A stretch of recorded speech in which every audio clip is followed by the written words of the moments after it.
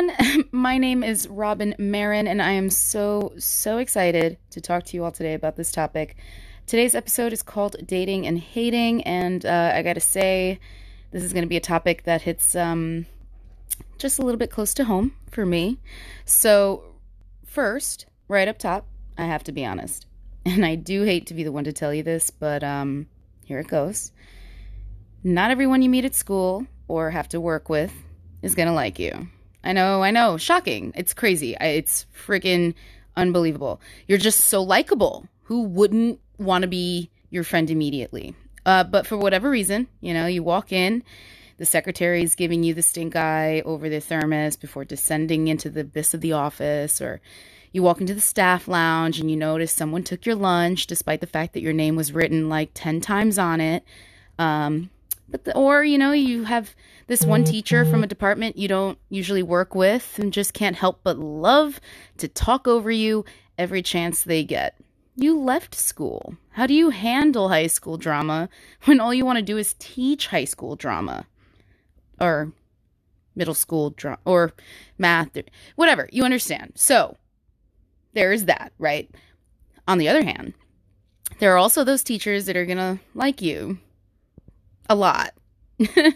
So, this is where part of my own personal experience does come in, and I didn't necessarily date like my co-teacher per se, but as with many office romances a la Jim and Pam, teachers are not exempt from this potentially beautiful but more likely devastating choice to get a little close and cozy with that person, that other teacher that just really gets you, man. So before we get into all that, let me outline what we're going to be talking about today. So let's consult the agenda.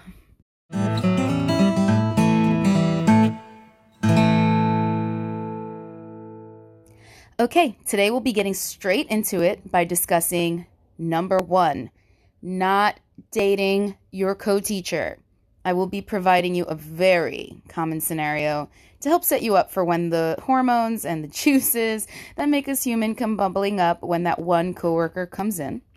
And number 2, they hate you. Now what? It can often feel so intentional, and to be honest, sometimes it is. I'll discuss some ways to get what you need done at school despite the roadblocks that can sometimes come with incompatible personalities. Okay, so let's start with the good stuff. All right, so place yourself, if you will, into this all too common scenario. You're hired at a middle school. You're technically certified to teach middle school, but you, of course, jumped at the first opportunity when you got the call to start teaching your first ever set of kids, really despite preferring to work with older students. But ultimately, the difference isn't major, and so you're excited. Nervous, but excited. New teacher orientation arrives. You meet all the other teachers, paraprofessionals, the janitors, and office personnel that will become part of the daily picture of your time here. Everyone seems all right for the most part. You wonder, with admittedly some anxiety, how your students are going to respond to you.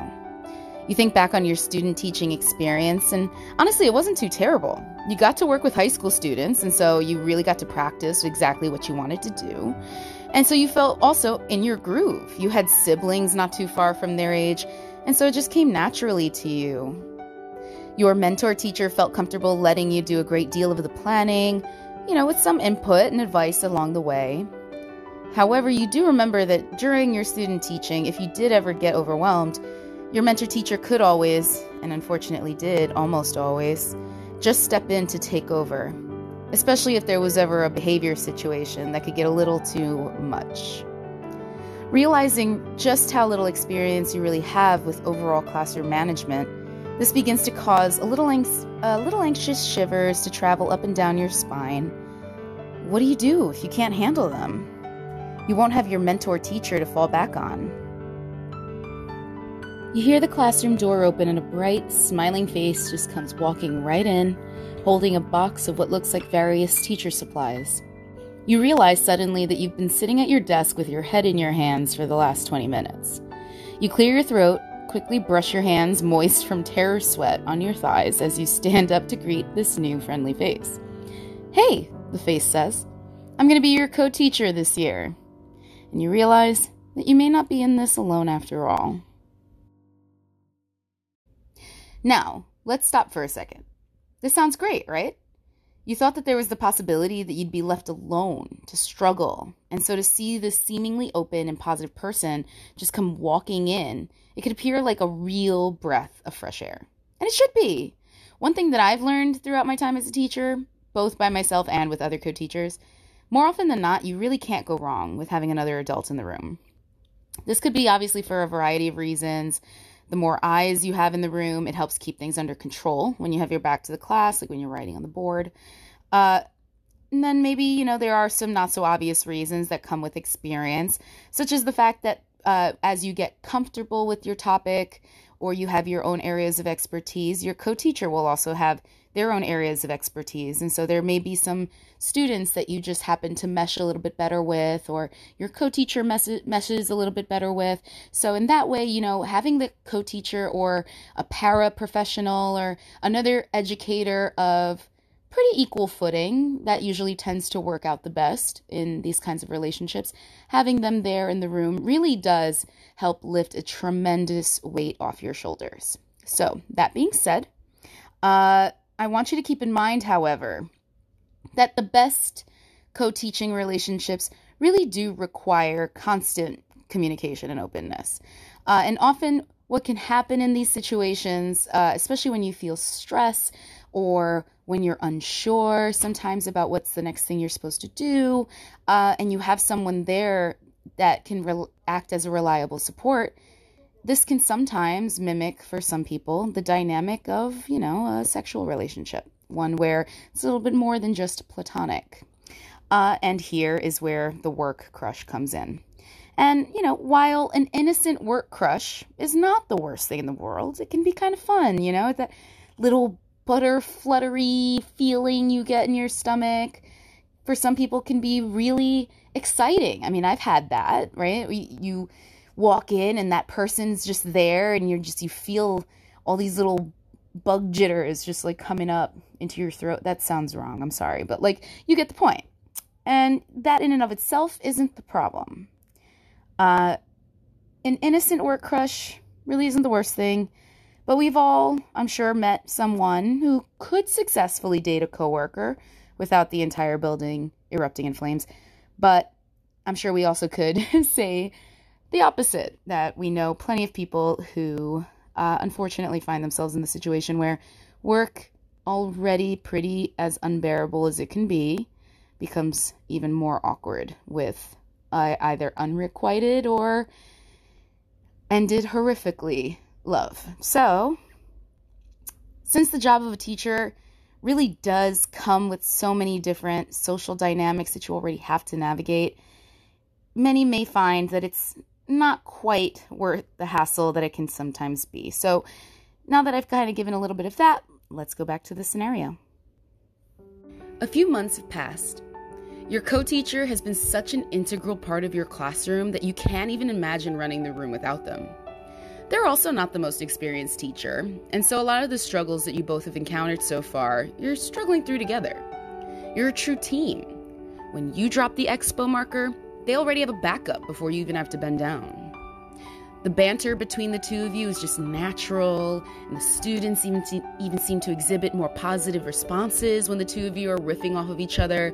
You have a similar sense of humor, and together you are a well-oiled machine. Today, however, you realize that this time when you drop the marker, you find yourself stuttering a little bit as they hand you another. Your eyes are tending to track their movements around the room a bit more than usual. Their laugh suddenly has your heart singing in unison. The final bell rings, and as you both begin to replace the desks to their proper positions and clearing important papers, of course, left behind by your students, your co-teacher turns to you and asks if you're planning on going to the holiday party coming up. You actually found yourself thinking about it, and what would happen if you both ended up going together? All right, we have to pause here. This is an important spot to acknowledge some of the psychology behind attraction and what tends to lead to office relationships in the first place.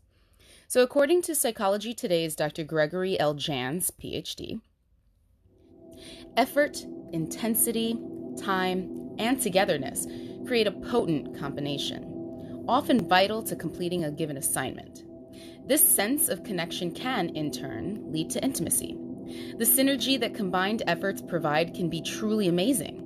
By joining forces, two people can work harder, work faster, and accomplish more than either could alone. But the multiplying effect of joint effort can lead to the conclusion that something is special or unique in the pairing. Conversely, the conclusion can be drawn that without the other partner, nothing can be achieved, and so a dependency has been established.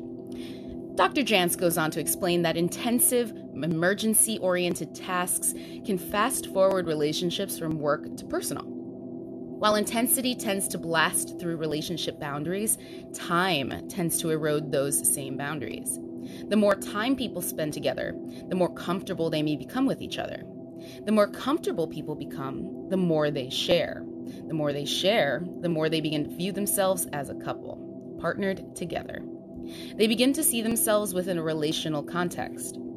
Coworkers may even reinforce this perception of the two being a couple by the joint recognition and praise given to the partners for their joint achievements. Okay, so now take a moment, pause, please go back and listen to what I just read from Dr. Jans again. Because doesn't this just sound exactly a bit familiar? Admittedly, though, you know, in the scenario presented to you, the classroom that you and your co-teacher find yourselves in isn't particularly rowdy. And so when we think of stress or high intensity sorts of situations, we're not necessarily associating this particular scenario with that same intensity. However, it is important to keep in mind that stress doesn't have to necessarily be overt with a classroom that's super out of control with very little classroom management. Stress can take many forms in the classroom, especially for a teacher. That stress being the weight of just how much work you have to get done between planning and grading and giving meaningful feedback, checking in with students.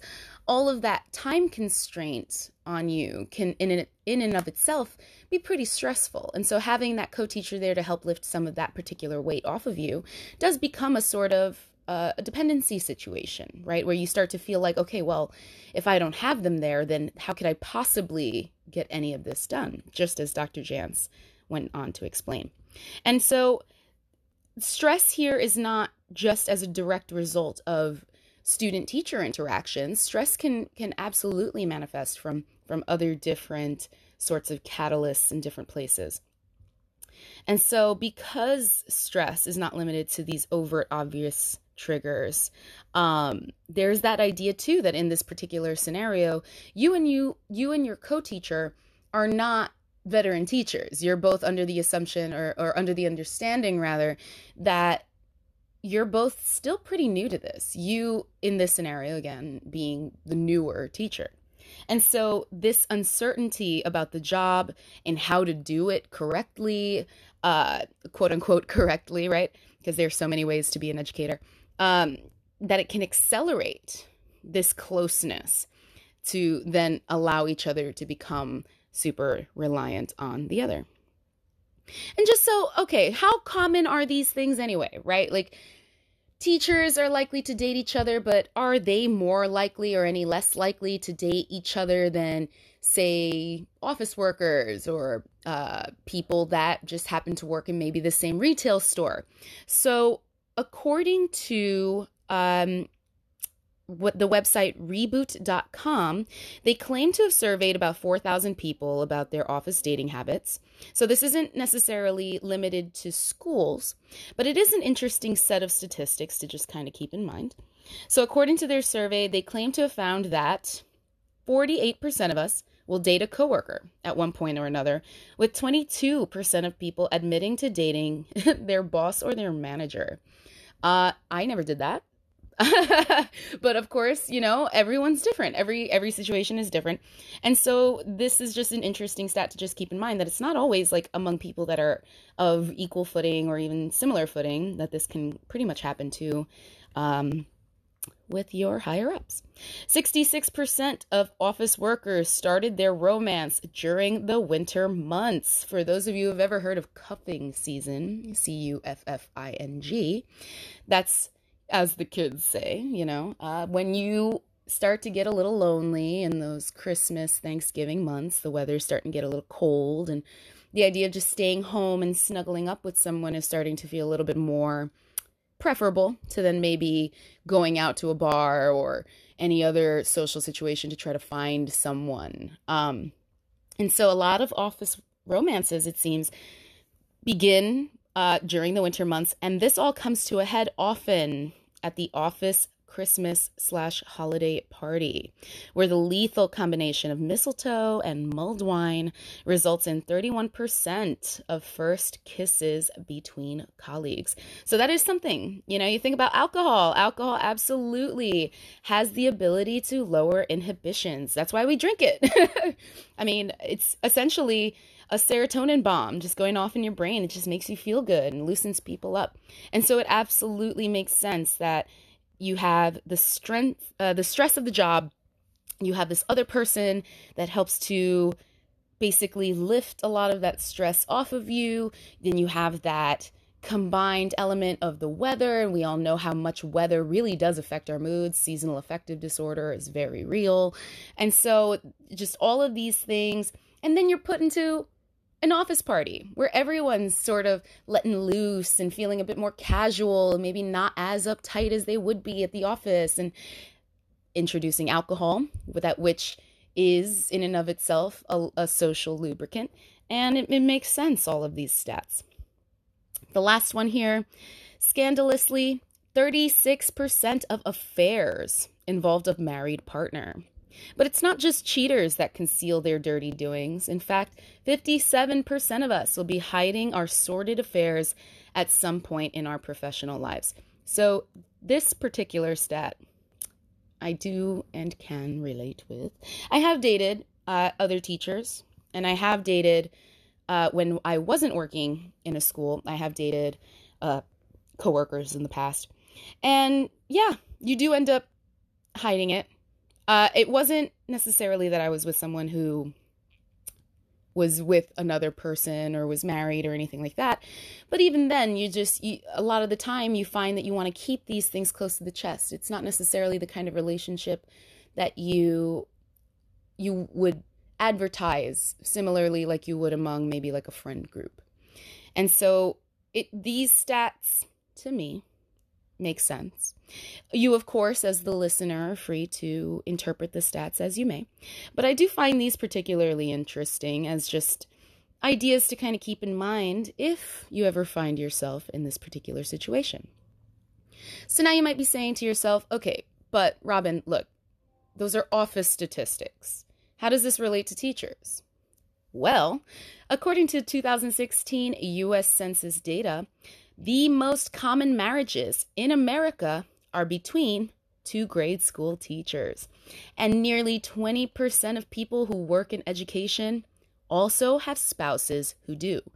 So if that in and of itself doesn't kind of tell you the result of a lot of these different elements when it comes to forming this kinds of relationships as teachers, it is something to keep in mind. Maybe that co-teacher could be your one. Who knows, right?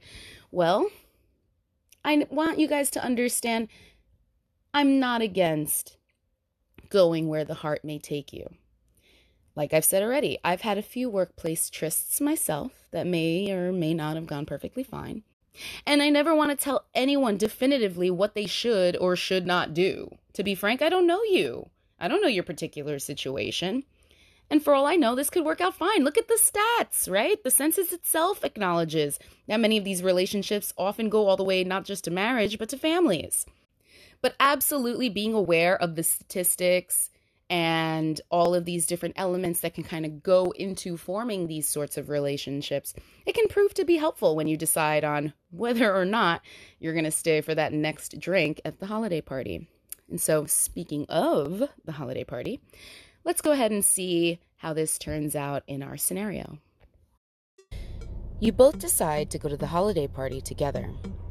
Everyone jokingly already refers to you both as a work couple, and so no one should really think too deeply about the fact that you chose to go with each other rather than bring someone from your own personal lives. Or so you think, anyway. You both decide to meet there instead of fully coming together, so there's that. Can't make it too obvious that you have a thing for them and you secretly wished you both could have met up first. This is better, you decide to yourself. You make casual conversation with one of the other teachers in your department about some of the latest changes to the school as you wait at the bar for your first drink for the evening. Your co-teacher hasn't shown up there yet, so you decide to let yourself loosen up a bit with a drink.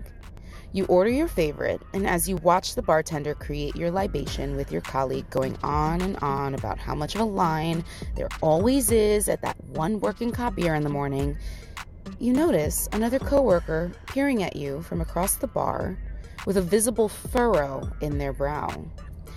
This coworker always seemed to have some kind of problem with you, and you just can't seem to understand why. This isn't the first time that they shot you this look. In the hallways, at meetings, even in the teacher's lounge. You rack your brain to try and remember a time when maybe you accidentally cut in front of them at the microwave line.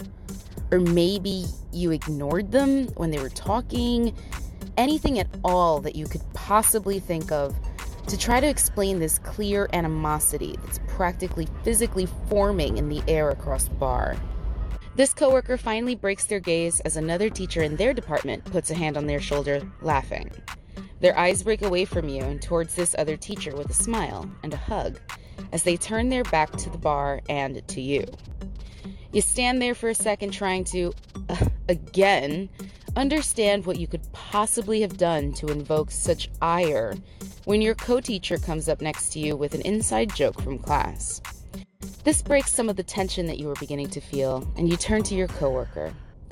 Laughing at the joke, you bring up what just happened with the other teacher across the bar. Your co-teacher mentions maybe it should be worth it to take it to HR. You first begin to nod, but then you hesitate. What would you even say to HR? You haven't argued with this person or had any specific instance that you know of that made them want to be this way around you. Would this just make things worse between you if you got them, in trouble? What the actual hell is going on with that one coworker, and what should you do about it? There is the idea sometimes in some environments, especially corporate environments, that healthy competition and rivalry can in some ways be helpful by motivating the other person and helping you to push yourself to be, quote unquote, better in whatever field than their rival. I want to take a moment and talk a little bit about that. It may not necessarily fully apply in this situation, but for the sake of interest, why not? A 2014 study reported on the website psychologicalscience.org from psychological scientist Kevin J. Gilgriff of New York University found that not only do people report higher performance when competing against their rivals, but that rivalry actually improved race times for long-distance runners. Unlike other competitions, rivalry occurs between people who already know each other and who take their history of past interactions into account into the competition. Unlike other competitions, rivalry occurs between people who already know each other and who take their history of past interactions into account into the competition. For rivals, the psychological stakes are more important than any prizes or titles. Gilgriff argues that interpersonal relationships can have a big impact on motivation, which explains why rivalry increases performance more than normal competition. So, for example, studies have shown that people are more competitive with their friends than they are with strangers when a task impacts their self-evaluation. And a similar phenomenon may fuel rivalry. However, we all know that there are limits to this, right? Especially here, Kildriff stresses the fact that there's an interpersonal element present with the success associated with competition. However, in the scenario that we're working with together, there's this one-sided nature of the encounter. And it does add an aspect to consider. And while this imbalance does not negate that there may be an element of rivalry or competition present between you and this mercurial coworker, this kind of relationship as it stands clearly cannot be conducive to both parties involved. And the fact that in this particular scenario, you're a new teacher with, as far as you know, very little privilege associated with the position that would invite any sort of jealousy. Scenario U also doesn't work in the same department as this coworker. So just looking at it from the surface, it does seem like there's little opportunity for there to be any benefit to this kind of relationship, and it's probably best to not allow it to continue. One thing to note is that while competition and rivalry may be beneficial in certain areas of business or the corporate world, or even when it comes to sales, it may not necessarily be the case when it comes to education. And so that is something to keep in mind as a new teacher, is that when teachers compete, there really are no winners, and especially not the students. And so to take the words from Janet Allen from edutopia.com, when teachers compete, no one wins. Animosity between teachers can sometimes be quite palpable. Individuals who are otherwise truly great educators spitefully refuse to help each other or collaborate because of a variety of perceived slights, rumors, and personal judgments. They jealously guard their best lessons and strategies, convinced that their colleagues don't deserve to benefit from them. Teachers, when in competition with other teachers for resources, opportunities, social connections, whatever, we tend not to allow for one of the most important elements to a successful school environment: collaboration. Guys, ultimately, if we're not collaborating, we're not teaching. It can be argued that when teachers don't get along or work towards a common mission with at least the very basic respect and understanding for each other, it's the students and student success that ultimately suffers.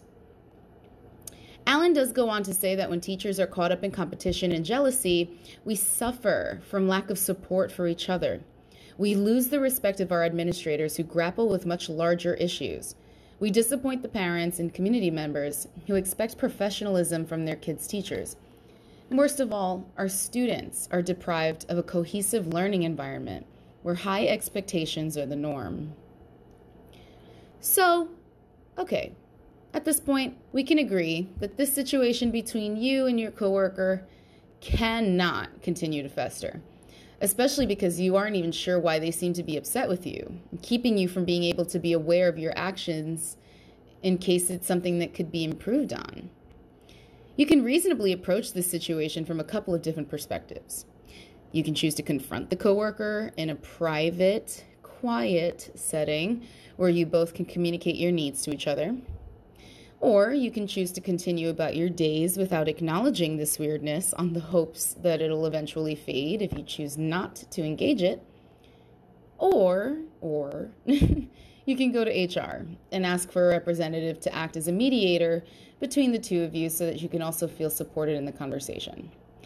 As far as the best option, again, I can't try to tell you what is definitively the best choice because there are so many factors that go into this decision. It's easy to say that there is a one-size-fits-all solution, but the fact of the matter is most of us have heard that phrase that the path to hell is paved with good intentions. Yeah, so you can very easily be going into the entire situation with one intention, only to have it turn out a completely different way. So what I can say as far as advice is to first reflect. Reflect on how you feel most comfortable approaching the situation and why you feel most comfortable with that course of action. So there's nothing wrong with choosing to just ignore the person, of course, especially if you don't necessarily have to work directly with them this year. But are you also the kind of person that chose to go this route because you're nervous about conflict? It is very different to practice true indifference because it suits your personality. Like if you're someone very self-assured, than it is to allow yourself to stress daily from this conflict. It might be worth exploring in that instance why you're so uncomfortable with the conflict, because you will have many, many conflicts throughout your time as a teacher. You will have personality conflicts, intention conflicts, goal conflicts with a variety of people, from administration to students to parents. If you find that you're someone to be incredibly uncomfortable when faced with conflict, there is value in spending some personal time on yourself to work on some techniques to help break you out of your shell. This is also not to say that this scenario in particular has to be the one where you choose to break out of your shell. Reaching out to HR, especially as a new teacher, is not the worst advice one could give. HR is trained to act as an impartial mediator to allow for both sides to air out grievances in an environment that is safe for both involved. You and your co-teacher spent the whole night chatting, drinking, and of course, dancing. You at first kept it PG, but as the night wore on, the temperature in the hall raised, drinks kept flowing, and you decided to let yourself loose and let a little bit of that pent-up stress you've been feeling about your work you have to grade and that strange encounter earlier with your strange coworker out in the movement of your hips. Maybe people will talk about the way you two are dancing, but right now, you don't really care. Last call comes and you both decide to grab one last drink from the bar before heading out into the darkness of the winter night. As you both wait at the bar for your drinks and catch your breath from the last song that really brought both of you back to college, you find yourself watching their lips as they talk about something that you realized you weren't even paying any sort of attention to. You feel yourself leaning your face closer to theirs. Will you go ahead and take the jump?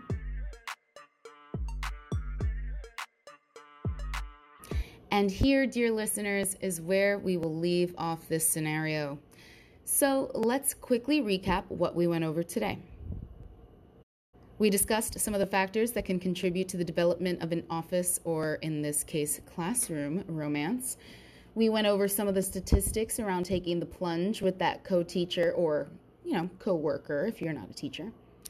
We also talked about why people tend to feel competition and what are some factors that go into the development of office rivalries.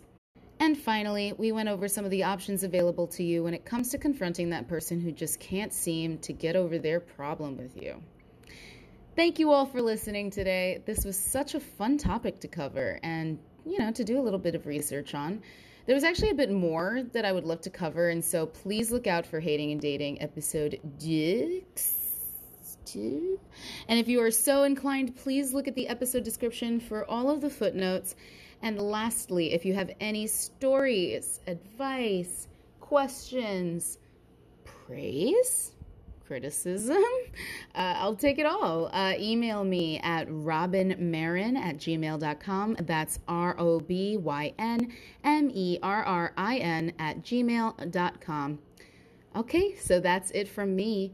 Take care, push in your chairs, and have a great rest of your day.